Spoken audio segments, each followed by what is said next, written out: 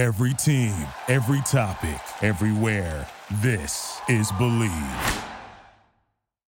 Fellow Falcoholics, what is up? Welcome to episode 249 of the Falcoholic Live. I am your host, Kevin Knight, at Falcoholic Kevin, joined by my co-host, as always, Adnan Ikic, at Say Which Way. Adnan, how we doing on this fine evening? No, doing well. The Braves are on the verge of dropping their fourth straight, so I'm trying not to panic about July baseball, where my team is 9 games ahead of everyone else. Yes. But yeah, we're at that point in the season. Yep. That point of the season, that very tenuous time between any relevant sports. You know, July baseball, I'm sure is fine, especially if you're like crushing it like the Braves have been up until, I guess, the last couple of games. But you know, it's a difficult time. Thankfully, we're almost done with that. And to help us get through the last week before we have real football to talk about, we have Daniel Flick at DFlick Draft from Falcon Report, Sports Illustrated. Daniel, how we doing? Great, man. I mean, honestly, kind of upset over the fact I couldn't be on episode 250, but you know, I'll have to settle for 249. Kind of in the same boat, kind of worried about the Braves, not worried about the Braves, but you know, it's fun. I'm pumped to have training camp finally, you know, like a week away now, and finally closing in on football season again. It's been a long 6 months, I'm pretty sure, right? So I mean, ready to roll for sure. Yeah. Ready to roll. Happy to be on, and just really excited, man. Absolutely. Well, we're happy to have you back. And guys, as we said, we are, if you're watching on Wednesday, we are exactly a week away. If you're watching later, then we're less than a week away from actual training camp practices taking place, which of course is really exciting and fun. Do have a special training camp event announcement to share with you guys. I will get to that right after I get the mandated ad read. Unfortunately, no Blue Chew ad this week. There will be more of those, but not this week. I know everyone is just dying to see the latest copy, and I'm sure we'll get some good stuff coming soon. But I could probably make a joke about that too. But you know, we'll save that for the next read. That we don't do this for free. So.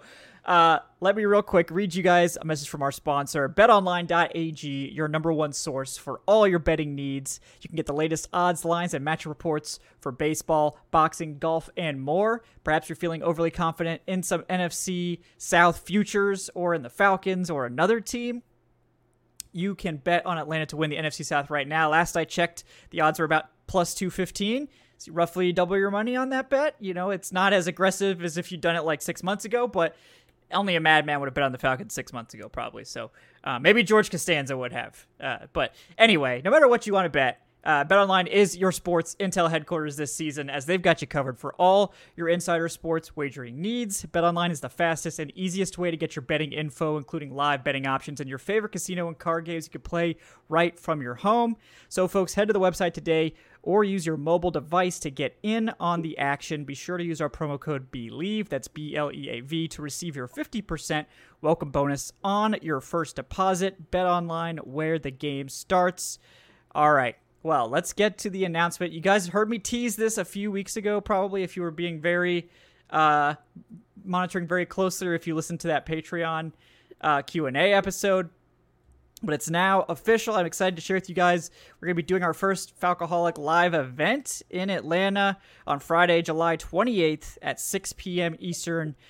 And our gracious hosts are going to be the Sweetwater Brewing Tap Room in Atlanta. I believe it's off Otley Drive. So it's actually on the north side of downtown, like north of Midtown or something like that. You can tell I don't know like super well Atlanta's geography at this point, but it's going to be a lot of fun. It's going to start, I think, right around 6 p.m., maybe a little bit earlier, maybe a little bit later. If the technical stuff works, we'll do a live show there. If it doesn't, we'll just do a fan hangout, meetup sort of thing. I believe Adnan's going to be joining me for that, and we're working on getting some other folks involved too. And unfortunately, Daniel won't be there, but he does have something to share about the rest of his training camp availability. Daniel, I will now give you the floor.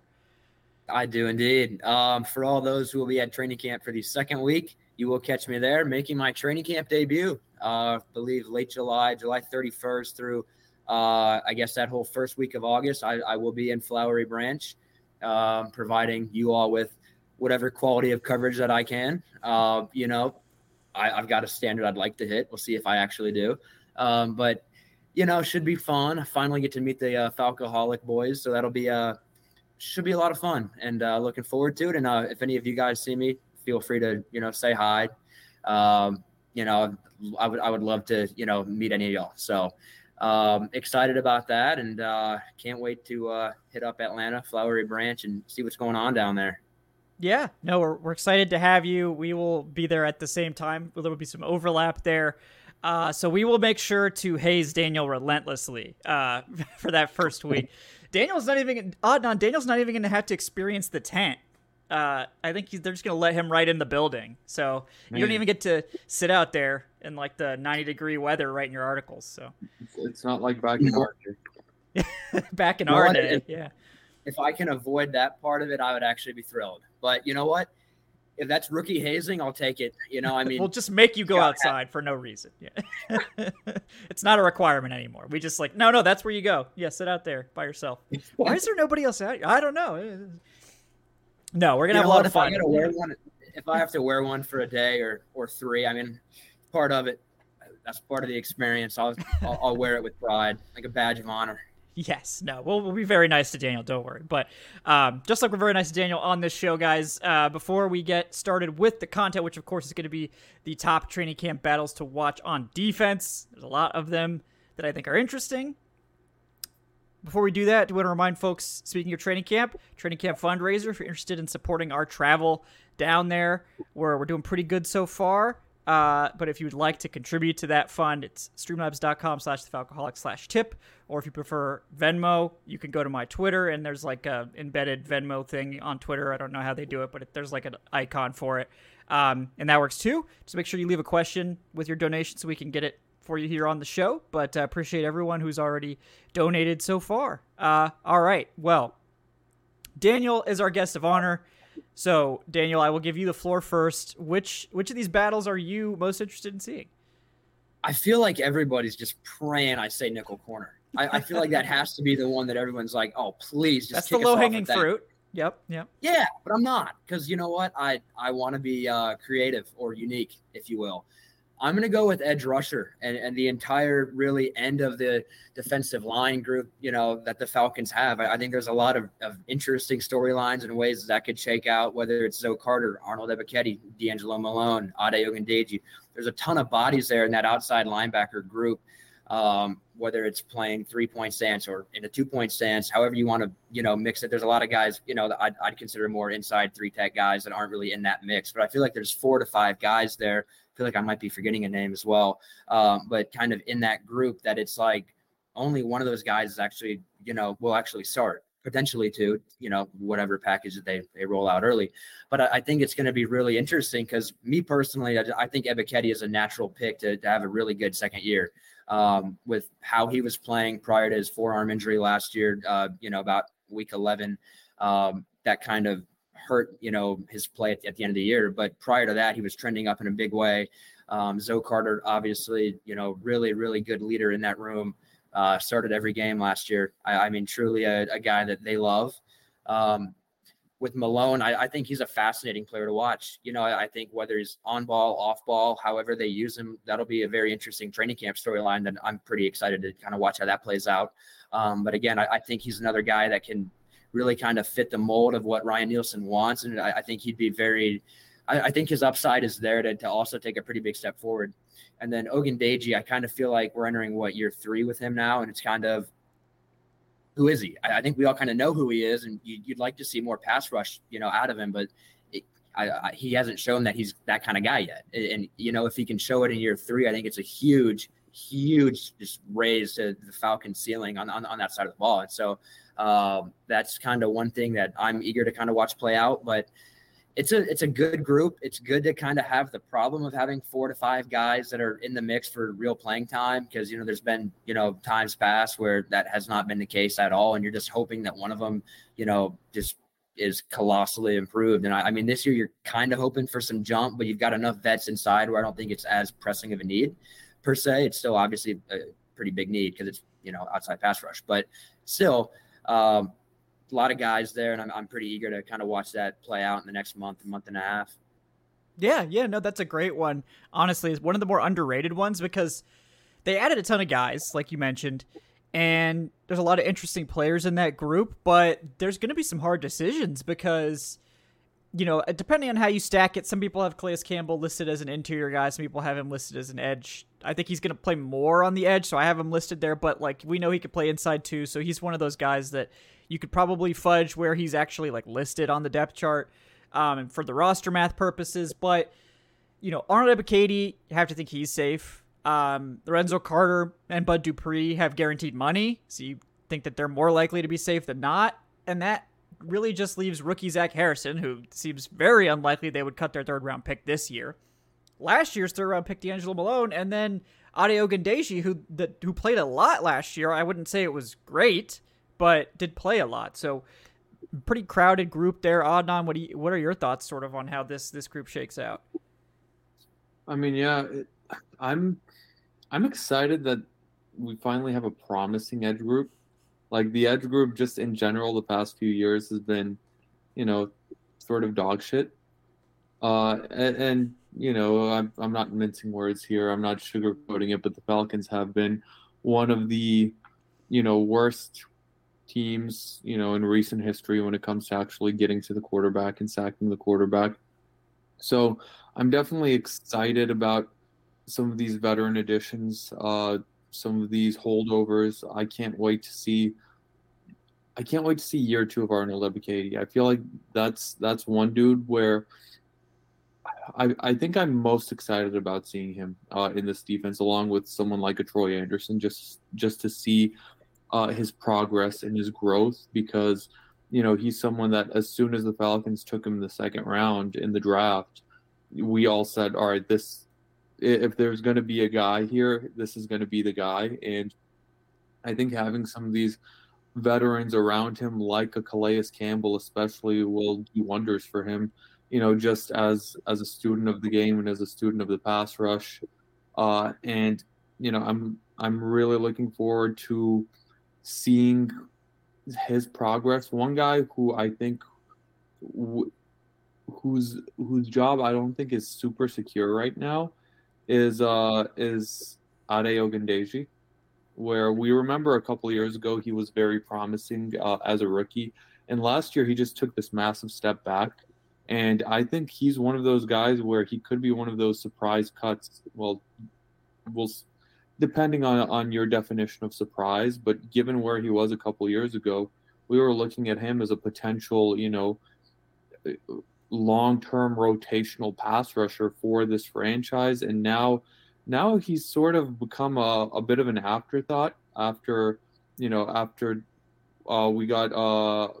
Ebiketie and D'Angelo Malone, who's another guy who I can't wait to see his progress this year.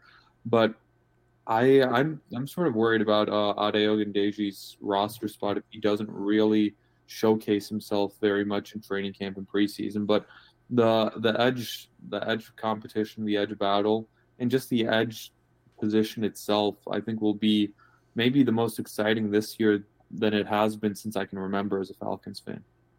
Yeah, no, you're absolutely right. And it's it doesn't have a lot of star power. I mean, Calais Campbell obviously I think is the most notable name there, and I think he's really good, but I think honestly we're not expecting double-digit sack like Jacksonville prime Calais Campbell. I think we're expecting a good player, a great player against the run, which he still is. But not the star power necessarily, but I think the average pass rusher, edge guy on this roster has increased so much.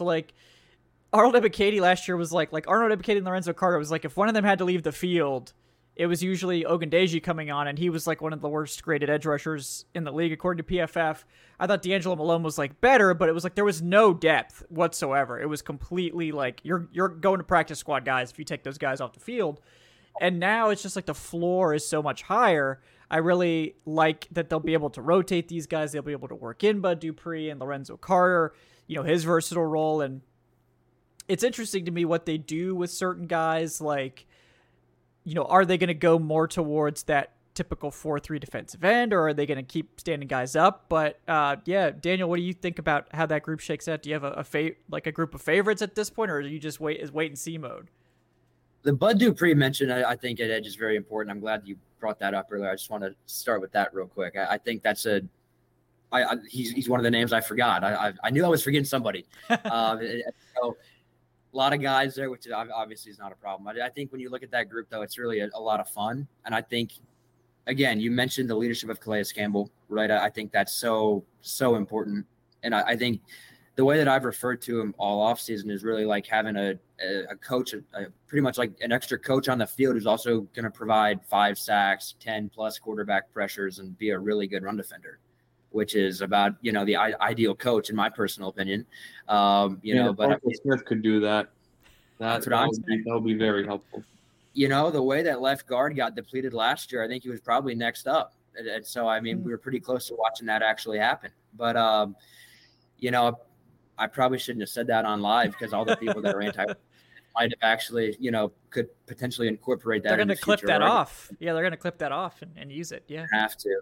Yeah. But, no, I think, really excited to kind of watch how Calais Campbell is incorporated and, kind of more how they use him. Because as you mentioned, there's so many, a really big variety of ways they can use him. And I think, he's going to be productive in whatever age 37, he is at this point. But he'll bring you value. And I think that's pretty exciting to actually have a guy with a safe floor. Because that, again, as we mentioned, has not really been a theme of years past. So eager to watch that. But, I've been on the Arnold Ep249 hype train for a very long time.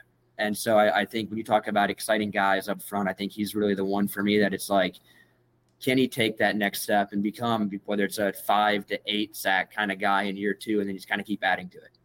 And so I think I'm very eager to watch that play out.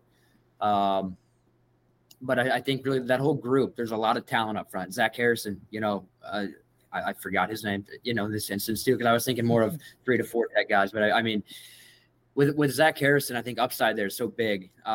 Whether he plays that much year 1, Arthur Smith kind of said probably not. But again, upside, can he kind of continually improve? I'm very excited to kind of watch him grow throughout the year. But I think you look at that whole group, Ep249 for me is like the lead guy that I just really, really want to see him progress this year. Yeah, I think that Ep249 is definitely going to be the number 1 pass rusher, or the expectation should be that he is. And I think it'll be a big rotation outside of him. I think there's a decent chance that he's more of the pass rush specialist just because they might want to keep him fresh for that role. And he's not the biggest guy. I think that he's bigger than people think. I think people get him and D'Angelo Malone a little bit mixed up, but Ep249's only like 6'2", 260. So he's actually really thick for a guy that's 6'2", but he just has those 34.5-inch arms. So it's like the length is there, even though he's 6'2". It actually helps his leverage. I think that he's a little bit smaller there. And then we'll see, the big question to me is the depth guys, honestly, because I feel like the top 4 of Campbell, Ep249, Lorenzo Carter, and Bud Dupree, that because of their money or draft status, they're pretty much safe no matter what. Maybe Dupree is the guy on the shakiest ground just because it's they don't need the money that bad. So if they have to jettison his $2 million or whatever, it's not a huge deal. But I do wonder, what do they do? Ogundeji, maybe he, I think Aaron Freeman brought up a good point. If they're going to play more hand in the dirt 4-3 edge stuff, Ogundeji's probably a better fit for that than he was as a stand-up edge, where you could just tell he was uncomfortable. D'Angelo Malone is the opposite in that case, where he's more of that stand-up guy. But, and this bleeds into the linebacker conversation, but there was, a good point brought up again by Aaron Freeman, who was on last week's show, that maybe the team is eyeing D'Angelo Malone for a sort of Caden Ellis type transition, where Caden Ellis was an undersized college edge rusher that the Saints slowly turned into an off-ball linebacker that just rushed the passer a lot. And I think Malone could be a good fit for that role. Obviously, that would make him more of a depth special teams player this year, but that I thought was intriguing. Anna, what do you think about Ogundeji and Malone and those depth guys? Do you think they both make it? Do you think only one makes it? Do you think they sort of shuffle guys' positions? What are you feeling there? I definitely don't think that D'Angelo Malone is going to get cut. I think he was a day 2 pick last year.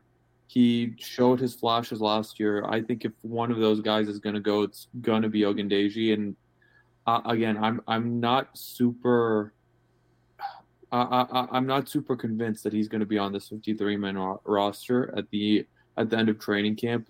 He's not going to be given that position at all. You also have, the undrafted guy that's getting mentioned in the chat right now.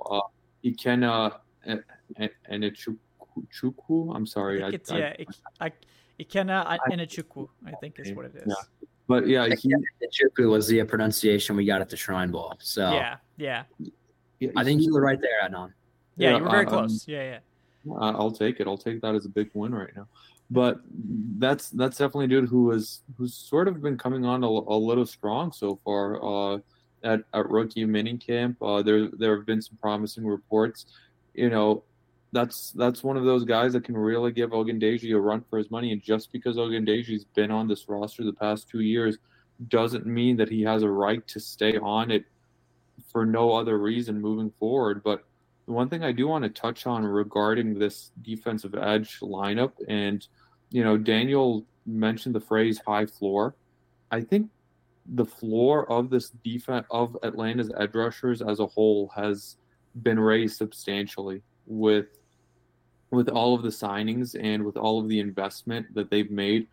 They haven't invested a day one pick in any edge rushers. That's reserved for the skill positions, as we've noticed the past few years.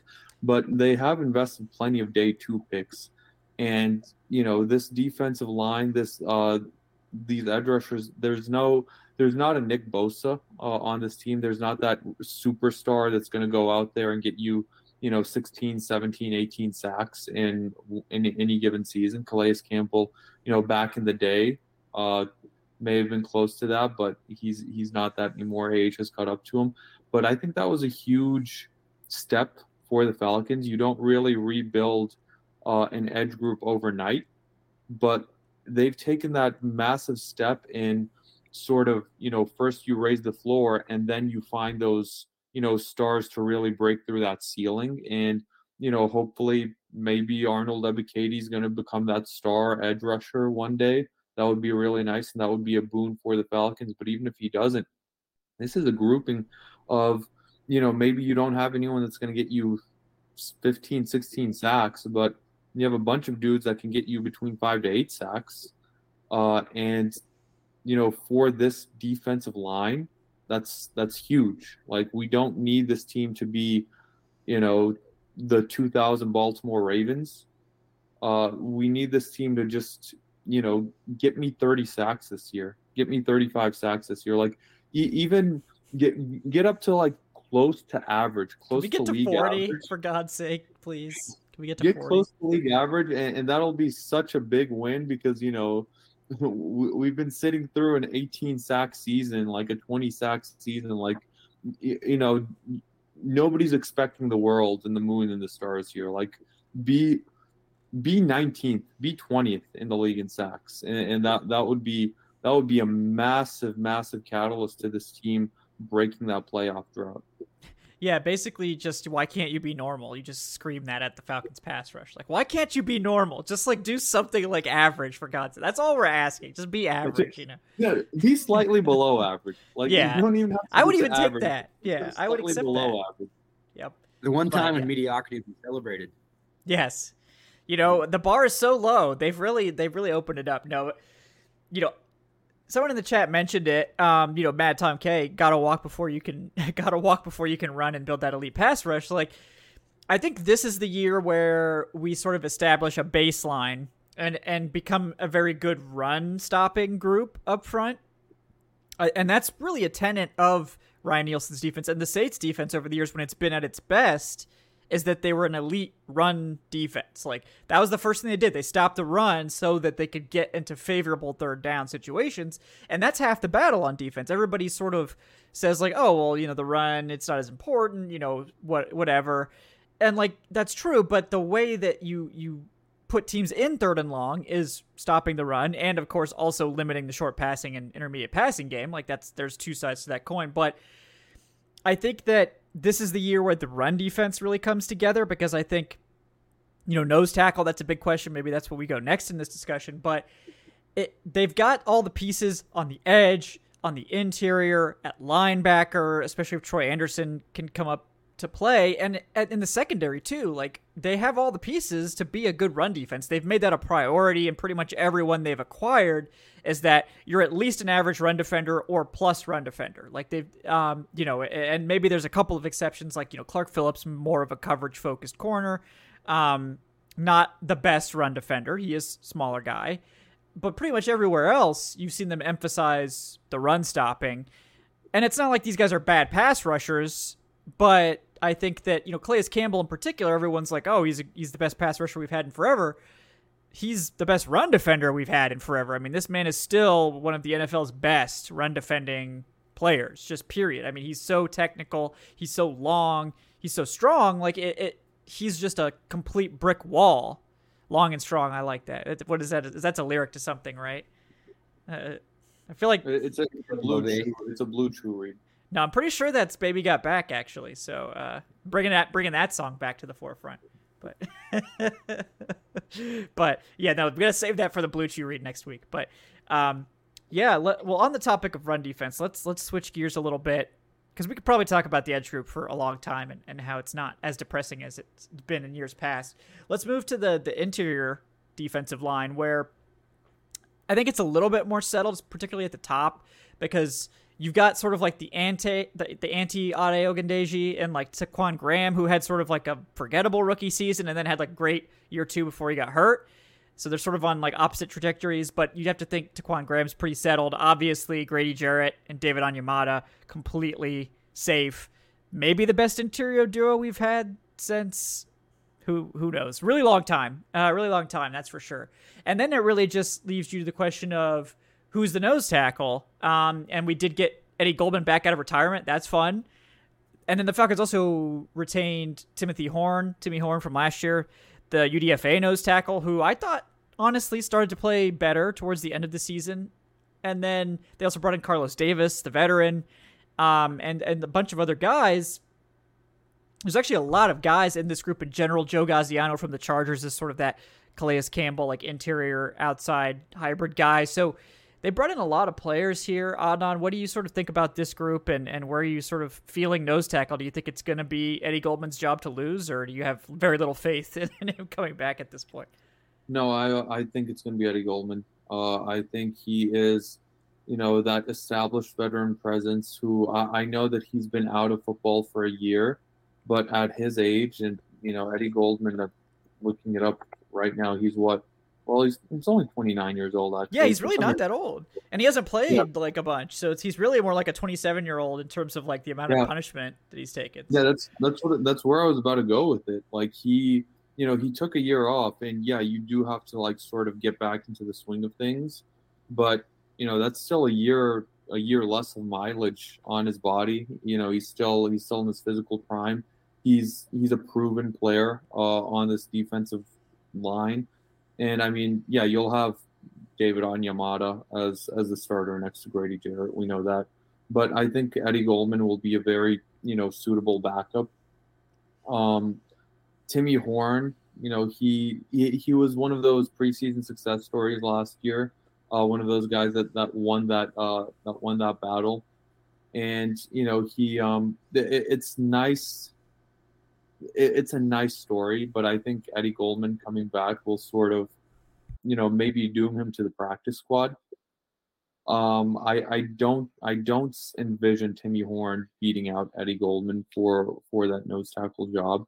Joe Gaziano is, he's a guy that Chargers fans were not happy with losing. We touched on that on the show, but I think Gaziano is versatile enough to where I think he will make this roster. But I think it'll be both he and Eddie Goldman that make the 53-man roster. But at the end of the day, I do think this is Eddie Goldman's job to lose. Yeah, no, I think that's a very good point. And I would tend to agree. I think Eddie Goldman's such a good player. Like, if he's on, that he sort of, I would just make him the favorite based on what we've seen. I mean, the last year that he played, even like at his sort of reduced, like he wasn't like prime Eddie Goldman when he last played in 2021, but it was still like average NFL nose tackle. It wasn't like plus, but it was still like solid play. So like if he's just that, he's probably still the best nose tackle on this roster. So unless the Falcons are looking to get younger, he's not making a lot of money here. I think he's making like $1 million. So it's close to vet minimum for a player of his experience level. Yeah, I'm curious what you think, Daniel, about this group. Are you sort of also on the Eddie Goldman train? Not exactly. Not exactly. I'll take the contrarian perspective here. Eddie Goldman. So a few months ago, I was asked like surprise training camp cut, and some things have changed, and that might not be my pick now. But Eddie Goldman was the guy that I gave, and like okay, so pretty much where I'm at with it all, he could be really good, or he could be a shell of his former self. We have no idea. We have absolutely no clue. And so for me, I'm kind of trying to be a little more hesitant on it, not, go all in on it. I'm not saying that I've seen like other people who have, but I mean, it's just, I'm kind of trying to reserve judgment until we see him in pads and frankly, just see him in Flowery Branch. Right. Cause I mean, he has not been, visible pretty much at any point this offseason. And so, all of the early words out of Arthur Smith have been optimism about where he's at in pretty much his, I guess, recovery program, or I guess just pretty much his program to ramp back up in NFL shape. And so we'll see how it goes. But I do think, again, as you guys mentioned, if he's on, he can be a very important presence on the interior. And I think if he is on, then it's really – I don't think that Horn can really compete with Eddie Goldman at his highest. I do think that Horn is a very steady player and a guy that actually improved quite a bit last year as his rookie year progressed. And I think that's something that, should not be taken away from him in this conversation because I think that he was really impressive the last, 4 to 5 weeks. Everybody wants to kind of point at Algiers' strong finish, London's strong finish, obviously, Ritter's 4-game stint as a quarterback. While all that was going on offensively, Horn was really, really good inside, for the level of play that many expected out of him. Arthur Smith praised him pretty frequently, actually, as the year progressed. And he was a guy that the staff really grew pretty fond of. And so to me, I don't think in that debate or in that race that their feelings towards Horn from last year should be forgotten because they were very, very fond of him.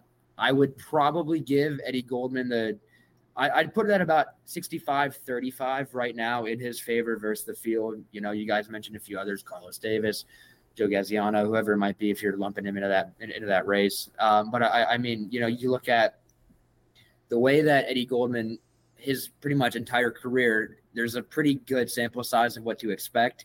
Can you expect that now? I mean, I don't really know what to expect, honestly, but outside of that whole conversation, I think the interior defensive line is truly a very, in my personal opinion, the three-headed monster of Jarrett, Onyemata, and Taquan Graham is about as good of a trio as you could have hoped for. Personally, I am a big believer in Taquan Graham. I think the step that he took last year, it's crazy to think about it, but he still does not have an NFL sack. But if you look at his pressure ability inside, he's such an impactful player. I mean, you got to expect that he'll continue to improve. Hopefully, everything's all good. Obviously, last year had the injury late, or week 10, I believe it was, and cut his season short. But, again, he's supposed to be ready for camp, and you'd hope that he can, again, continue improving. Onyemata, what else can you say? I mean, I believe the number is that he had a 10% pressure rate last year, while the rest of the Falcons defensive tackles were at about 5%, 5.5%. That alone is enough to completely transform, your interior defensive line. And so I think that's – I wrote a pretty big profile on him a few days ago and just about all the leadership that he's brought and just how much his presence inside can kind of change some things. And I saw somebody mention that he'll just be a rotational player.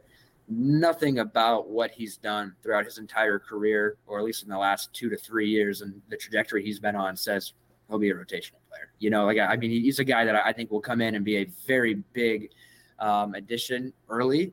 And again, what he'll bring off the field is just as important as what he'll bring on it. And he's been unbelievable off the field so far. And so again, with Grady Jarrett, I mean, man, like what else is there to say about him too? I mean, truly a staple of the organization. I think you look at interior defensive line as a very big strength of where the Falcons are at right now. And I think that's a pretty good spot. If you're going to try to build inside to out and, front to back as they have, I think the way that the interior defensive line is currently built is very, very encouraging. I think that's, again, with nose tackle, you're not really going wrong with whichever direction you go. It's Eddie Goldman's upside or it's Horn's safe floor, because we've already seen him play at a very solid level last year. And so I think really it's a good situation. I'm not trying to paint an entirely, bright, everything's perfect picture, but you got to feel pretty optimistic about where they're at, especially relative to years past. So it's a good group for sure. And I'm pretty eager to kind of watch how it plays out as well. Yeah, no, I agree. I think it's exciting to see where it's going to end up. And if you look at like Falcon snap counts, the third guy is probably going to play like at least 40% of the snaps. So like that's a significant amount, and it could be even more. Like last year, the Falcons made Grady Jarrett play like over 75% of the snaps, which it's too much. I mean, it's too much. Like, probably like 68 to 72 is like the max you would want a guy to play, but like you're not going to be fresh at the end of the game playing that many snaps. The interior defensive line is probably the most taxing position of any, because a lot of times you're taking on double teams and you're fighting for run stops and all that stuff. So it takes it out of you, and we saw that over the course of the season that Grady Jarrett started off on that incredible pace early and just slowed down because he was the only guy. Like they had no one else really other than Taquan Graham, and he ended up getting hurt, unfortunately. So it just made it even worse for Grady. And I don't think that's going to be as much a big of a problem this year. David Onyemata is here to finally give Jarrett the running mate that he's so desperately deserved for his entire career. We have Taquan Graham as the guy that can come in, and I think you don't see a huge drop-off. I mean, no one's expecting Taquan to be Grady or even David Onyemata, but, like, going from those guys to Taquan, it's going to be like, oh, well, now you're going from, like, great to just good, and then that's fine. Before, it was like, if one of those guys had to step out, it's like you're going to practice squad.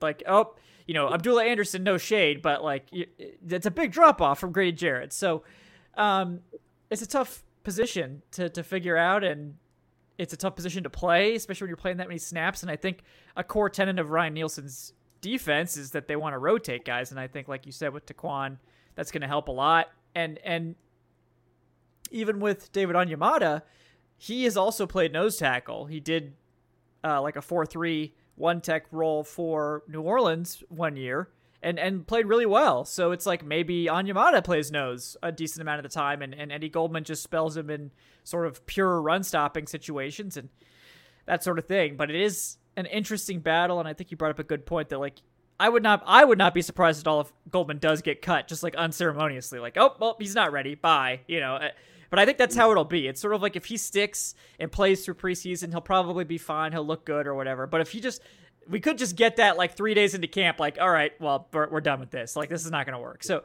I think it's going to be one or the other. Like, he sort of is like there in the mix or just gone unceremoniously, which is the worst way to go, unfortunately. But at least he's gotten a big contract at some point. So he's not as bad off as some of these UDFA guys that are just scraping by. So Eddie Goldman, we're hoping for the best, Eddie, for sure. But yeah, anything else, Adnan, you want to say about this interior group before we move on to a different position? I do just want to say that this is one of those added benefits that you don't really, talk about or, mention at the very beginning when you do sign some of these guys. And we remember the loads of signings that the Falcons made in free agency, bringing in a David Onyemata, bringing in Caden Ellis, Bud Dupree, Calais Campbell. And that benefit is those guys that were starters or those guys that you were relying on to play a lot of snaps, they're now very good and very capable backups. And that's case in point with someone like a Taquan Graham who, played a lot last year, and now he's, he goes from one of the, not as good starters in the NFL to one of the better and more capable backups at that position. And like you said, you can spell some of these guys, and you don't really lose as much when a Grady Jarrett has to come out and rest for a little bit, when an Animad has to come out and rest, when a Calais Campbell has to come out, a Caden Ellis has to come out, and one of these guys who were getting more snaps last year, Arnold Lebicady, D'Angelo Malone, maybe Michael Walker if he makes the team. When they come in and spell them for those snaps. So I think the coaching staff and the front office has put a lot of emphasis on depth, and there's two ways to go about that, and the Falcons went about it the more fun way. The first way is to go out and actually sign guys who you expect to be backups, and the other way is to go out, sign guys who are going to be starters, and to make your previous starters your backups. Because they'll probably be better in those backup roles. So that's one of those added benefits for the Atlanta Falcons moving forward, that, it's not going to be the end of the world when Grady Jarrett checks out, and, the defense isn't going to fall off the cliff. So that'll be nice to see. Yeah, it'll be refreshing for sure. Yeah. Okay, so now we should probably get to the marquee discussion, which is slot cornerback, which is the one that everyone probably tuned in to listen to, and we've professionally teased this out until we're like 40 minutes into the pod.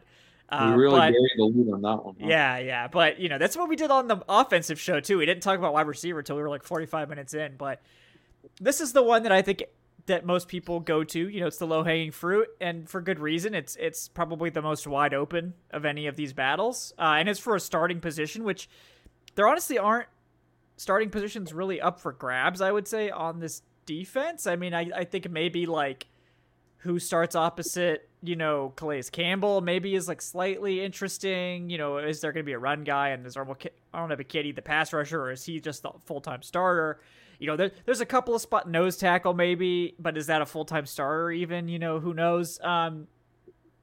It's really like slot corner is the big one, where this is going to be a guy that's going to play more than 50% of the snaps and going to be a huge part of the defense, and we don't really have any idea who this is going to be. We know that as of right now, maybe surprisingly, D. Alford is the starter. He is currently working with the first team. We know that the team signed Mike Hughes, and Hughes said that they liked him in the slot. So he's going to be in the mix, it sounds like. He's also going to be in the mix at punt returner, and has, I think, played better outside, honestly. So I think no matter what, he's probably safe as like a primary depth piece, but certainly someone who will be a factor in that battle.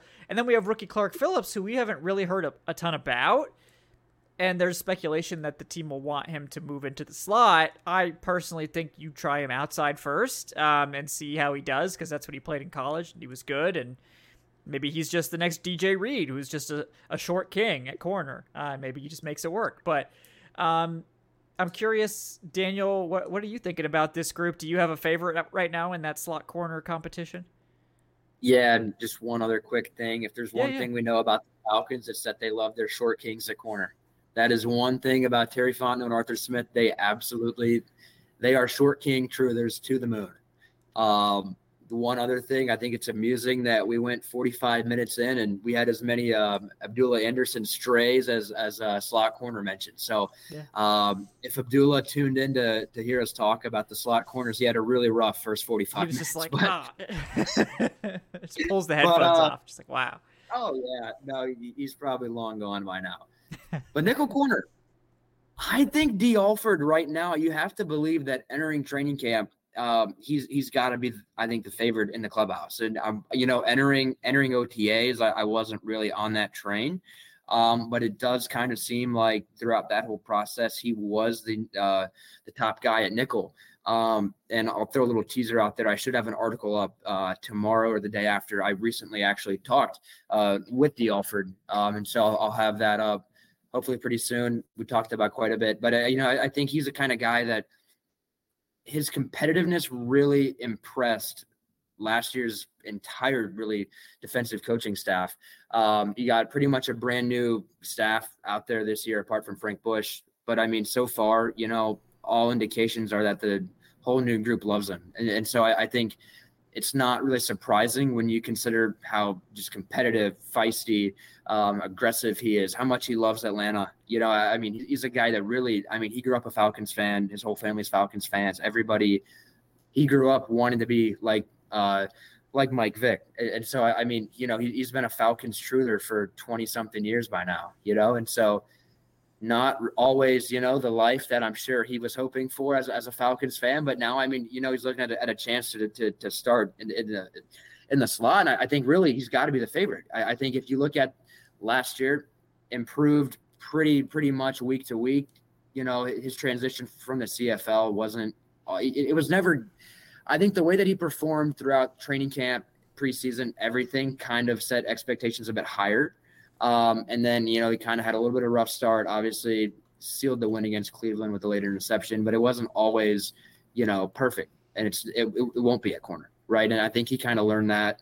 And I think by, you know, season's end, he was a really reliable slot corner. He played quite a bit in those 4 or 5 defensive back looks whenever Atlanta, you know, pretty much rolled them out. And I thought he played pretty solid ball. He's added mass over the last few months. He feels like he's a lot more physical now, which is obviously a huge part of it. I think it's going to be interesting watching how Clark Phillips in particular ascends throughout training camp. Because again, OTAs, Arthur Smith historically has not thrown rookies into the fire throughout OTAs and throughout pretty much the entire early portion of summer.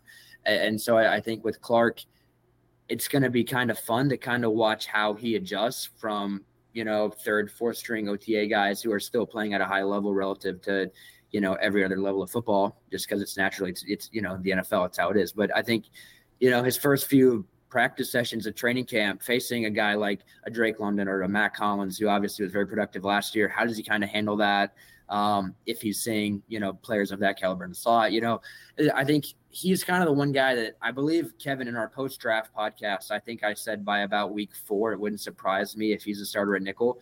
I'm gonna kind of fade that take a little bit at the moment. But again, I do think he's still a guy very, very high on his future. I'll word it that way. I'm very optimistic that he'll be a good pro, a very good slot corner as well.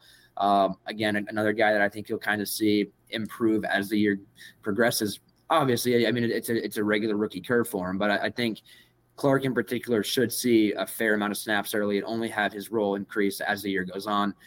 Mike Hughes, I think, is kind of the wild card here. Obviously, I believe he's making more money than Isaiah Oliver this year, which if he's not, it's very close. And so I think that kind of says a lot about, you know, how highly the Falcons think of him. Is he a reserve outside corner? Is he in contention at nickel? We'll find out. I think he's more in the mix at nickel right now. I struggle actually seeing him winning the job. I will say that. I struggle kind of seeing how he fits short and long term at nickel. But again, you know, I think Alford, as we enter the early part of training camp, I think Alford has to be the heavy favorite. But again, we'll see how it plays out. Training camp is made for pretty much, you know, hectic times, and obviously a lot can change. But as things stand, I think Alford will be the starting nickel in week 1. But again, should be a lot of fun to watch that play out for sure. So should be a good I mean, honestly, if I'm not starting off every training camp article with here's what happened at nickel, what am I doing? You know, right. So that's a good head start. Wide receiver number 1, by the way. Everyone wants to hear about wide receivers. Even like if we don't have anything at wide receiver, it's like, well, who caught passes? Because it's fun. Like everybody likes watching people catch passes. It is what it is. But Josh Ali caught 3 passes today. Where's he at in the rotation? I charted it. Yeah. Yep. Exactly. But no, you're absolutely right. It is one of the more interesting battles. There's a lot of interesting guys involved in it, and you know, I think all of them have potential. You know, I agree with you that Clark Phillips starting week 1 in the slot, which he barely played in college, seems like a pretty tall order. I'm still like team Clark Phillips is going to play outside. Like, I just think that he's a better outside corner. I think that, you know, given where you drafted him, he could just be a specialist out there where he's your go-to guy against the smaller, shiftier receivers, and you have your Jeff Okudas and you have your AJ Terrells against your bigger wide receivers, and you just let him play and special situations, or he's your dime corner or whatever. But I do think that Mike Hughes, like, regardless now, like, he's probably going to win the punt return battle. He was such a good college returner. Hasn't honestly gotten a ton of opportunity to do it in the NFL, which is kind of odd. I think he has like less than 20 NFL punts returned. But I think his last season was his most effective at punt returner. So, we'll see what happens with him. I think he's safe either way as probably their primary like depth guy no matter what. But I love D. Alford. I think he's such a fun player. And he's a guy that has that alpha mentality because he was a star in the CFL. He was one of their best, most visible players. And even coming into the NFL, he was a guy that it didn't seem like the moment was ever too big for him. Like he was used to being the guy, and he didn't play like he wasn't the guy in the NFL. He had his ups and downs, but I think he ended up having a good season. I agree. I think that I was wondering if the new secondary coach and the new staff would give him a fair shot, or if they were going to go with their guy. Jerry Gray was the coach when the Vikings drafted Mike Hughes, and I was like, okay, well, maybe this is his guy. Does he want to get his guy out there? But it seems like so far that it is D. Alford, and it wouldn't shock me at all if he does end up winning this thing, because I think he might be the best option. I just think he's just a gamer. He's just one of those guys that he just is better than his size suggests. But Adnan, I'm curious your thoughts on what might be the most interesting of all of the defensive battles. Yeah, I wouldn't be surprised at all if it was D. Alford. To be honest with you, he's our guy. We remember him from last year in the preseason. We love a success story. I think he came from the CFL, and he's really establishing a nice career in the NFL. I think no matter who doesn't win the job, they're going to be a very capable depth piece. But right now, if you're asking me on July 19th, I would go with Mike Hughes as my favorite. You mentioned the Jerry Gray connection. He was under DB coach Jerry Gray for 3 years in Minnesota, although he did have a bit of a struggle staying healthy with the Vikings those 3 years. But the past 2 seasons, he's only missed 1 game. He took a step back with the Lions last year in comparison to a great 2021 season with the Kansas City Chiefs. But I think that's just because he set like such a high bar with the Chiefs as, one of the best cover corners out of the slot that season in 2021. But even so, the past couple of years, he's really improved on his run defense at the very least. I think last year he had his highest graded run defense season, according to PFF. And I mean, this is what training camp is for. This is what the battle is for. But I would say right now, my favorite would be Mike Hughes. His entire contract this year has been guaranteed. I don't think that the Falcons did that for no reason. And I don't think the Falcons did that, just expecting him to be nothing more than a backup, even though his value is higher now with Avery Williams down and with him being the primary punt returner. But, this is a dude who a couple years ago had 6 pass deflections and 4 forced fumbles. He's someone that the coaching staff is familiar with. He's a steady veteran presence that's in the middle of his prime. And, I feel like if D. Alford beats him out, it'll be very deserved, and we can feel very good about D. Alford starting week 1 at nickel corner. But right now I would go with Hughes. Yeah. No, I think honestly, like any outcome, I think is within the realm of possibility for this defense. I mean, I think D. Alford is the slight favorite, given that he's getting the early work there. But we also know this team tends to favor the guys that have been here. It is a new staff for the most part, so maybe that's less important than it has been in years past. But I'm interested to see, how quickly things change, or if they do change. But I tend to think that it's probably going to be D. Alford or Mike Hughes. I think Clark Phillips. I maintain that I think Clark Phillips will be on the field by the end of the year in some capacity. But week one is his tall order when he's never played slot for him to win that. Or he's barely played slot. And I don't think he looked particularly good when he did. I think he's just a good outside corner, a really good one. He's just small, but Falcons love their short kings, like we said. So, let's see. There's a couple other spots that might be interesting to touch on. One I think is the linebacker spots behind Caden Ellis and Troy Anderson, who are seems like the presumptive safe starters. Michael Walker, does he make the team? Is he like a primary rotational guy, or is he completely an afterthought?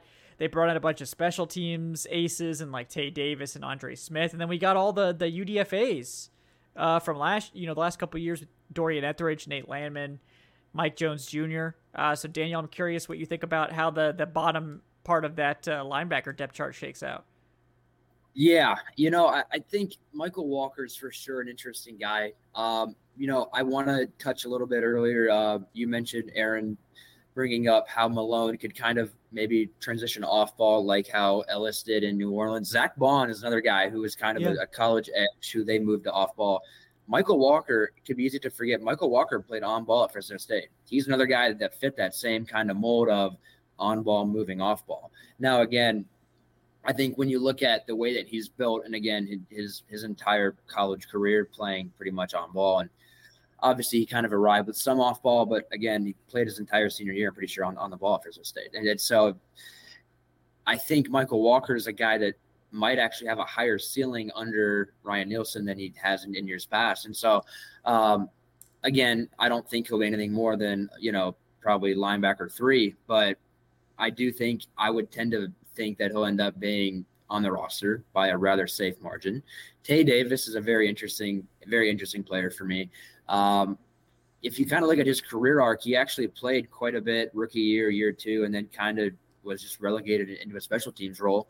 And it's kind of just where he's been. And so when you're looking, obviously, as you're trying to fill out a roster, the special teams guys that are proven impact players on special teams are very important. And that's oftentimes a very big factor in who makes the cut and who ends up on the outside looking in. So I think Tay Davis is a very, very viable roster candidate. Again, you kind of talk about the undrafted guys. The Falcons have the last few years kind of sided with undrafted linebackers. It's kind of been really close between several guys, but ultimately, you mentioned Etheridge. Etheridge has made the team kind of been in that mix the last few years, and kind of fluctuated between active roster, practice squad, and it's kind of like, how's he going to find a way to stick around for a third year? But you tend to think he's in that mix for sure, because again, he's a guy that Arthur Smith is proven to be pretty fond of. Frank Bush, again, proven to be pretty fond of him. So I think he's for sure in the race for a roster spot. I would put him on the outside looking in as we stand now. It's going to come down to how many they want to carry, obviously. And again, I think if Malone ends up transitioning to a full-time off-ball guy, that completely shifts the picture. But as things stand right now, I'd feel pretty safe having Walker, Tay Davis, and then, again, I think there's a chance that Malone ends up – I personally think Malone ends up moving off-ball. That's kind of the future that I see for him. I see him more – kind of in that off-ball rotation as a Caden Ellis type of guy. So I would tend to think that you're probably looking at them carrying 5, maybe, kind of having that Sunday, adding that 54th and, potentially having an Etheridge come up or a Landman. They were pretty fond of Landman last year as well. And so it'll be kind of interesting to watch that whole situation play out. But I think Michael Walker, as you mentioned, kind of a guy that a lot of people have pointed to as a potential surprise cut. I don't think he's in that mix personally. I think with Ryan Nielsen, his path to a roster spot is a lot higher than it otherwise would have been. And so I think it's a good time to be Michael Walker. I will word it like that. But yeah. I think if you see a Troy Anderson or Caden Ellis get hurt, that's that kind of inside linebacker spot's one of those few spots on the team, or I guess one of the more glaring spots on the team where it's kind of gets a little sketchy. But there are some guys there that I think in particular can make a special teams impact, and that's obviously what you want out of your rotational linebackers. And so I think from that perspective, there's reason for optimism, but I do think that if they were to add a vet late in camp, whether it's after kind of that final wave of cuts, that would for sure be a spot that I would look at.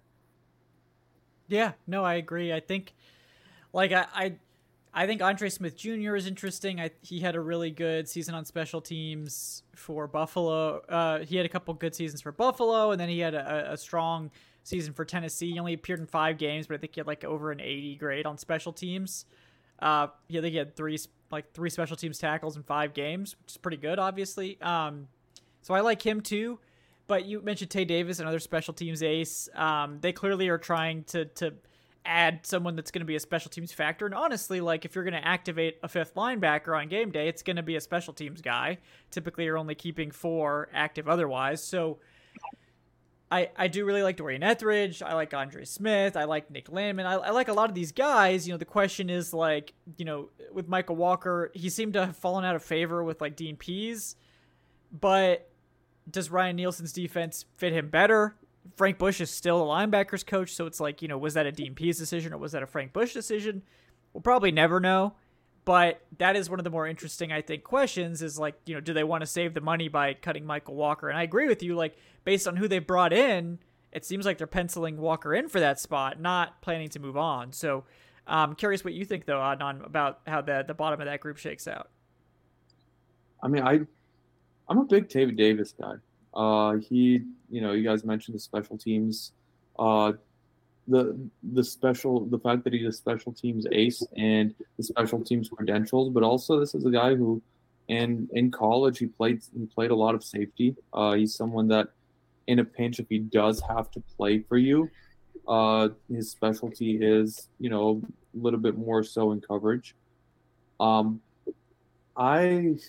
I can definitely see it going either way with Michael Walker. I think he, at the moment, is definitely a favorite to be that immediate backup behind a Troy Anderson. But I feel like it all depends on the performance when it comes to training camp and when it comes to the preseason, because at the end of the day, if you have Walker, Etheridge, and Landman all playing at a similar level, and if all of those guys are at around, if the coaching staff thinks that they can get around the same result from each of those guys, then it comes down to being a numbers game of, Michael Walker's nearly a $3 million cap hit. And I feel like, they could crunch those numbers and decide to just move on from him at that point. But, again, that would be dependent on him either, playing worse than we expect, or Etheridge and Landman, both elevating their game, because I can definitely see one of those guys, Davis or Andre Smith, making it just straight up off the strength of special teams alone. And, Dorian Etheridge is a guy that he also has some special teams acumen in there as well. Yeah. He's a guy that has been a preseason hero before. We've watched him in those 4th quarters of the 3rd and 4th preseason games. And, we've covered that play-by-play. Very exciting to watch, and I can't wait to watch it again this year. But yeah, I feel like that battle to me is one of those sneaky good little battles that, people won't be paying as much attention to, but that they probably should. Yeah. If you love special teams, I mean, it's really important because those depth linebackers are going to be your core special teams guys. So it's definitely one of the more underrated battles, I think. Any other spots, Daniel, you wanted to touch on? I know we're over an hour now, so any other spots you wanted to mention before we sign off? I think we've kind of covered everything pretty well. I do think, as you kind of look at the safety rotation, I think I'll be pretty interested to see if they end up rolling out any 3 safety looks throughout the year. Obviously I think a lot of people have Hawkins kind of penciled in as that 3rd safety, and I feel pretty confident in penciling him in there as well.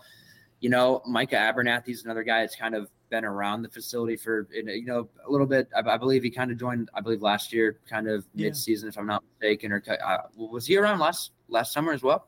I think it was like a practice squad in season and then futures contract this year. Yeah. So, you got another guy that was kind of been around for, about, I want to say 9-10 months by now. I tend to think he's probably on the outside looking in for a roster spot. But again, with the way the Falcons kind of construct their corners room, you got some guys who could, in theory, slide back and play safety if need be.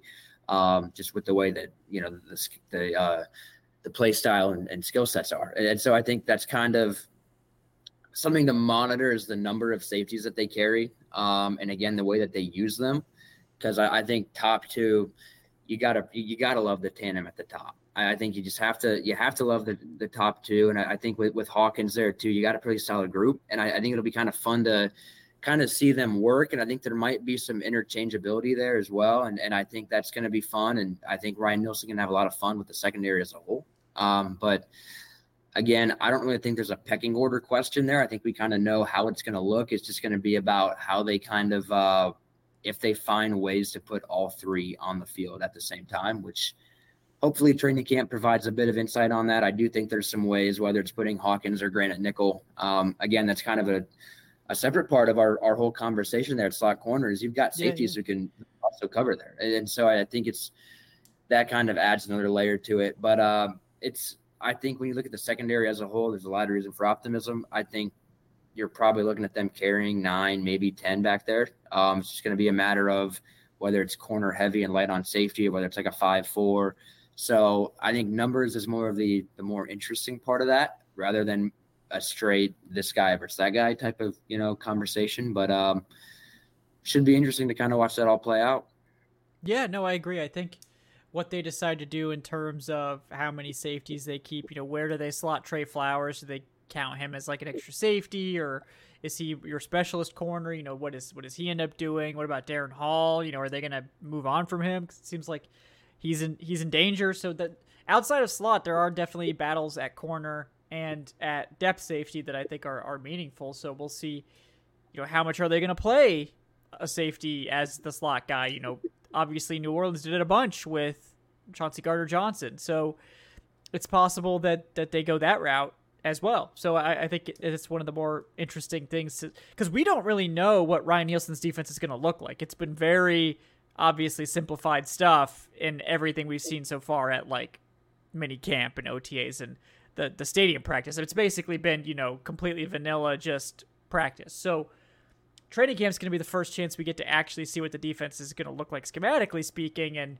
I'm excited because I think that's one of the bigger questions, is like, what is this actually going to look like? Is it going to be Dennis Allen's New Orleans defense, and that's what Nielsen wants to run, or is it going to be something different? Now that he's out of New Orleans, does he want to do something different than he's done before? So we're going to find out. But before we do, on anything, any other positions you want to touch on, any other battles or spots that you wanted to mention before we signed off? I think we, let's talk about that kicker battle between Matthew Trickett and Younghoe Koo. Yeah. You know, they gave him a 2-year deal. That means they're serious about him. Hey, you never know.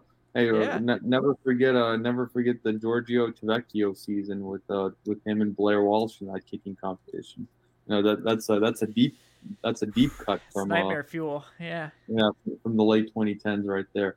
I think we did a good job of covering the big ones. Like, obviously there's we didn't get to every single position, but that's because we expect AJ Terrell and Jeff Okudah to be the starting outside cornerbacks. I don't think there's going to be any surprise when we see Richie Grant and Jesse Bates as the starting safeties. But I think regarding the actual battleground positions, I think we really hit on all of them. Yeah, no, I think we did a good job. Great job, guys. Great job by us. Hitting the main battles in this defense, the top ones to watch. Obviously, things could emerge. We could see some surprises, but that's part of the fun of training camp, and we're not capable of predicting every single battle and little outcome. So that's part of the fun. But we will be there for at least the first week. I think we'll have eyes on for the Falcoholic. I know Daniel will be there for a couple of days. Adnan will be joining me for a while. And again, guys, we hope to see a lot of you at our Falcoholic hangout at Sweetwater Brewing on Friday, July 28th at 6 p.m. We'll have official, event pages and all that stuff coming out soon, but I did want to break the news to our loyal live viewers first, so we hope to see you guys there. If the tech stuff permits, we'll try to do a live show. Maybe we get some live Q&A and stuff like that. That'd be a lot of fun. Also, I believe we'll be getting, there'll be a special as well, 10% off, I think, food and drink. for if you mention that you're there for the meetup, you'll get a discount. So hey, they got a lot of good beers and I've heard the food is good. I've never actually been to the tap room. I've sampled some of their beers on the show and when I've been down in the South, but quality establishment, and obviously since they're hosting us, they're the most quality establishment of all. So they clearly have impeccable taste. So guys, again, thank you so much for tuning in tonight. We appreciate all of you. If you're interested in helping out with the training camp travel fund, the link to that is streamlabs.com/Falcoholic/tip, or you can hit up my Venmo on my Twitter account at FalcoholicKevin. Please do like and subscribe if you've enjoyed this episode, or leave us that 5-star review on your podcast platform of choice. If you're interested in supporting us on Patreon and getting involved in those patron fantasy leagues, which are starting to form in the very near future, like probably in the next week or two, do get involved with that. Patreon.com/FalcoholicLive. And yeah, before we sign off, want to thank, of course, our wonderful guest this evening. He is Daniel Flick at DFlickDraft. Daniel, anything you're working on that you'd like to plug for the people? I kind of teased my D. Alford article that hopefully will be coming out tomorrow or on Friday. That's been a lot of fun trying to put that one together. Yeah, other than that, just pretty excited to start talking training camp and live football again. And I'm personally very excited to start, rolling out preseason numbers and stuff. That's real sicko behavior talking about preseason stats right there. But I mean, if I have to write, Ritter's stat line from his last 4 games of last year one more time, you know what? I'm not even going to anything really would be better than that. Yeah. I mean, yeah, I could tell you, what was it? 63.5 completion percentage, 2 touchdowns, no intercept. Yeah, 708 pat. Yeah, I mean, it's all up there, man. I've typed it undefeated so at times, home. But, yeah. Yeah, it's all up there. But no, excited to pump out that Alford article, and hopefully, I guess hopefully some people find value in that. And no, I'm very excited to head down to Flowery Branch and meet up with you all. And in the meantime, you can find my work on si.com/NFL/Falcons or on Twitter at DFlickDraft, and hopefully make another appearance on here at some point in the relatively near future. So absolutely, that's not up to me. That's not always up to me though. But no. Yes, clearly we have very strict guest requirements on this show, as you know. You had to go through an extensive interview process. What did we? I think we did 7 interviews before we got you on now. But or you can work at ESPN and just automatically. No. Once Eric got on ESPN, he gets instant. Yeah, he gets instant in. That's a trump card for him. But yes, thank you, Daniel. Appreciate your time for sure. Adnan Ikic also with us tonight at Say Which Way on the Twitters. Adnan, anything you're working on you'd like to let the people know about? It's not going to go for another few weeks, but I did, finally break ground on my draft, looking at the Falcons franchise cornerstones for this year. I did the same exercise last year, looking at the guys who are, quote unquote, the franchise players for this team. And I wrote in that article that I wanted to hopefully make that a yearly series to publish at around training camp every season. So, I'm following through with that, at least for the second year, for the second installment of it. So that'll hopefully be ready to go in the next couple of weeks. And yeah, like Kevin said, I will be at training camp the vast majority of days leading up to the first preseason game. I took some PTO off work for it, so I'll be there from Wednesday to Wednesday of the next week, and then I'll be there for that second Saturday as well. So I'll be, roughly around 90% of those practices, iPhone in hand, tweeting out videos, takes, everything, and I'll be joining Kevin on the vast majority of those training camp recap videos. We'll be tag teaming a lot of those articles on the Falcoholic, so it'll be, we'll be neck deep in extensive training camp coverage this year, just like we were last year as well. Yes, we are almost there. Tantalizingly close. I'm excited to get down to Atlanta, excited to get to meet some of you folks at Sweetwater, and really excited to do our first live event. I know I've met a lot of people at actual camp, but obviously, it's tough because I'm working and you guys are trying to watch practice, so there's not necessarily a lot of time to interact. So I'm excited to get to actually meet and talk to some of you guys. And yeah, I think we're going to have a great time. Obviously, a lot to cover. Probably the most exciting training camp in recent memory here for the Falcons. So a lot to get to, a lot to monitor. Obviously, we'll be recording and sharing everything that we can. As far as I know, the rules haven't been changed. I assume we'll get to do some video and some pictures, and some sections we won't be able to record. But you know, we'll see, and we'll report on every little bit that we can. But until next week, guys, thank you so much for tuning in to the Falcoholic Live. Today's show was brought to you by betonline.ag. And yeah, we'll see you guys later this week. I'll have a couple more podcasts coming out before camp, so I think we'll have the final training camp preview looking at linebacker and special teams. And then on Monday, we will have my pre-camp 53-man roster projection. So for all you roster sickos that want my final predictions before training camp actually even starts. So it's like, what am I even basing this off of? It's based off vibes, I guess. But, you know, that's what you're here for, right? Because I'm the vibes, you know, guy. Yeah, my vibes are in tune with the team's frequency about 50% of the time, which probably is better than average, at least. So, you know, that's why you're here, right? For better than average. Hopefully more. But anyway, thanks so much, guys. We appreciate it. For Nanika Chat Say Which Way, and for Daniel Flick at D Flick Draft, thank you guys for tuning in. We will see you next time on the Falcoholic Live. Have a great night, folks.